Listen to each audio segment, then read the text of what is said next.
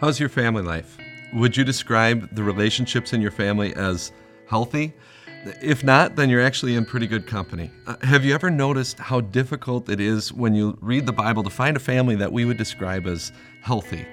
Instead, it's way easier to find family dysfunction. Today, I want to talk about lying in the family. What are the consequences? Maybe you've heard the story of the father who wanted to teach his son the destructiveness of lying, and so he took a new board and he pounded 10 nails into that new board, and he told his son, these nails represent the lies that you told. I want you to fix the lies by taking out the nails. And so the son did. Afterward, the father asked him, so were you able to fix the lies? And the son said, well, the nails are gone, but the scars are still there. He got the point.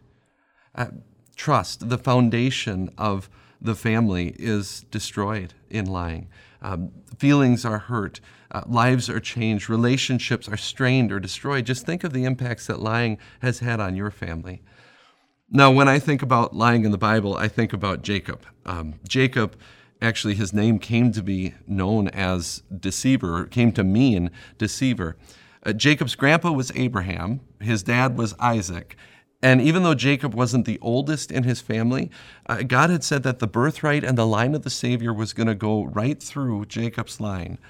The problem is that Isaac wanted to give the birthright to Esau, Jacob's older brother. And so Jacob and his mother devised this scheme to trick Isaac into giving the birthright to Jacob and deceiving Isaac. And it worked. Now, how do you think that made Esau feel? The Bible says that he was so angry that he vowed to kill Jacob once his father had died, and it forced Jacob to flee to another country. Now, hopefully the lying in your family and the impacts of that lying has not reached those levels. But finally, that's where lying leads to. So what do? We need to listen to the words of the one who never lies when he speaks. Jesus said, I am the way, the truth, and the life. Listen to the truth. Tell us through the Apostle John. If we claim to be without sin, we deceive ourselves and the truth is not in us. If we confess our sins, he is faithful and just and will forgive us our sins and purify us from all unrighteousness. I love the way the Bible says it there. It doesn't say he is faithful and loving, though it certainly could have. No, Jesus will forgive your sins because he is faithful and just.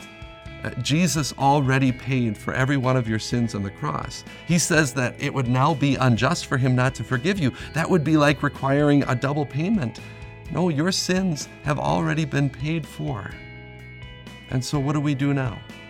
Well, if you're the one who has lied, confess that sin, knowing that Jesus has forgiven it. If you're the one that's been lied to, well, remember that that sin's been paid for. Do with it what Jesus does. Forgive it. Let's pray. Dear Jesus, you are the truth, and whatever you say is true. Comfort me with the knowledge that my deception is forgiven.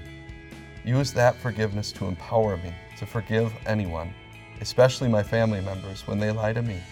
In your name I pray. Amen.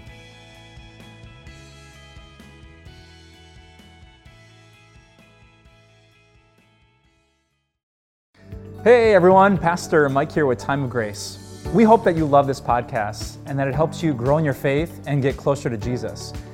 And we would love more and more people to have that experience too, which is why I want to ask you today to leave a review of this podcast. With just a few moments of your time, you can help us spread the word to more people who can meet more and more of Jesus. Besides, what else are you going to do? Look at your phone? Check the weather again? Go on social media? Binge on Netflix?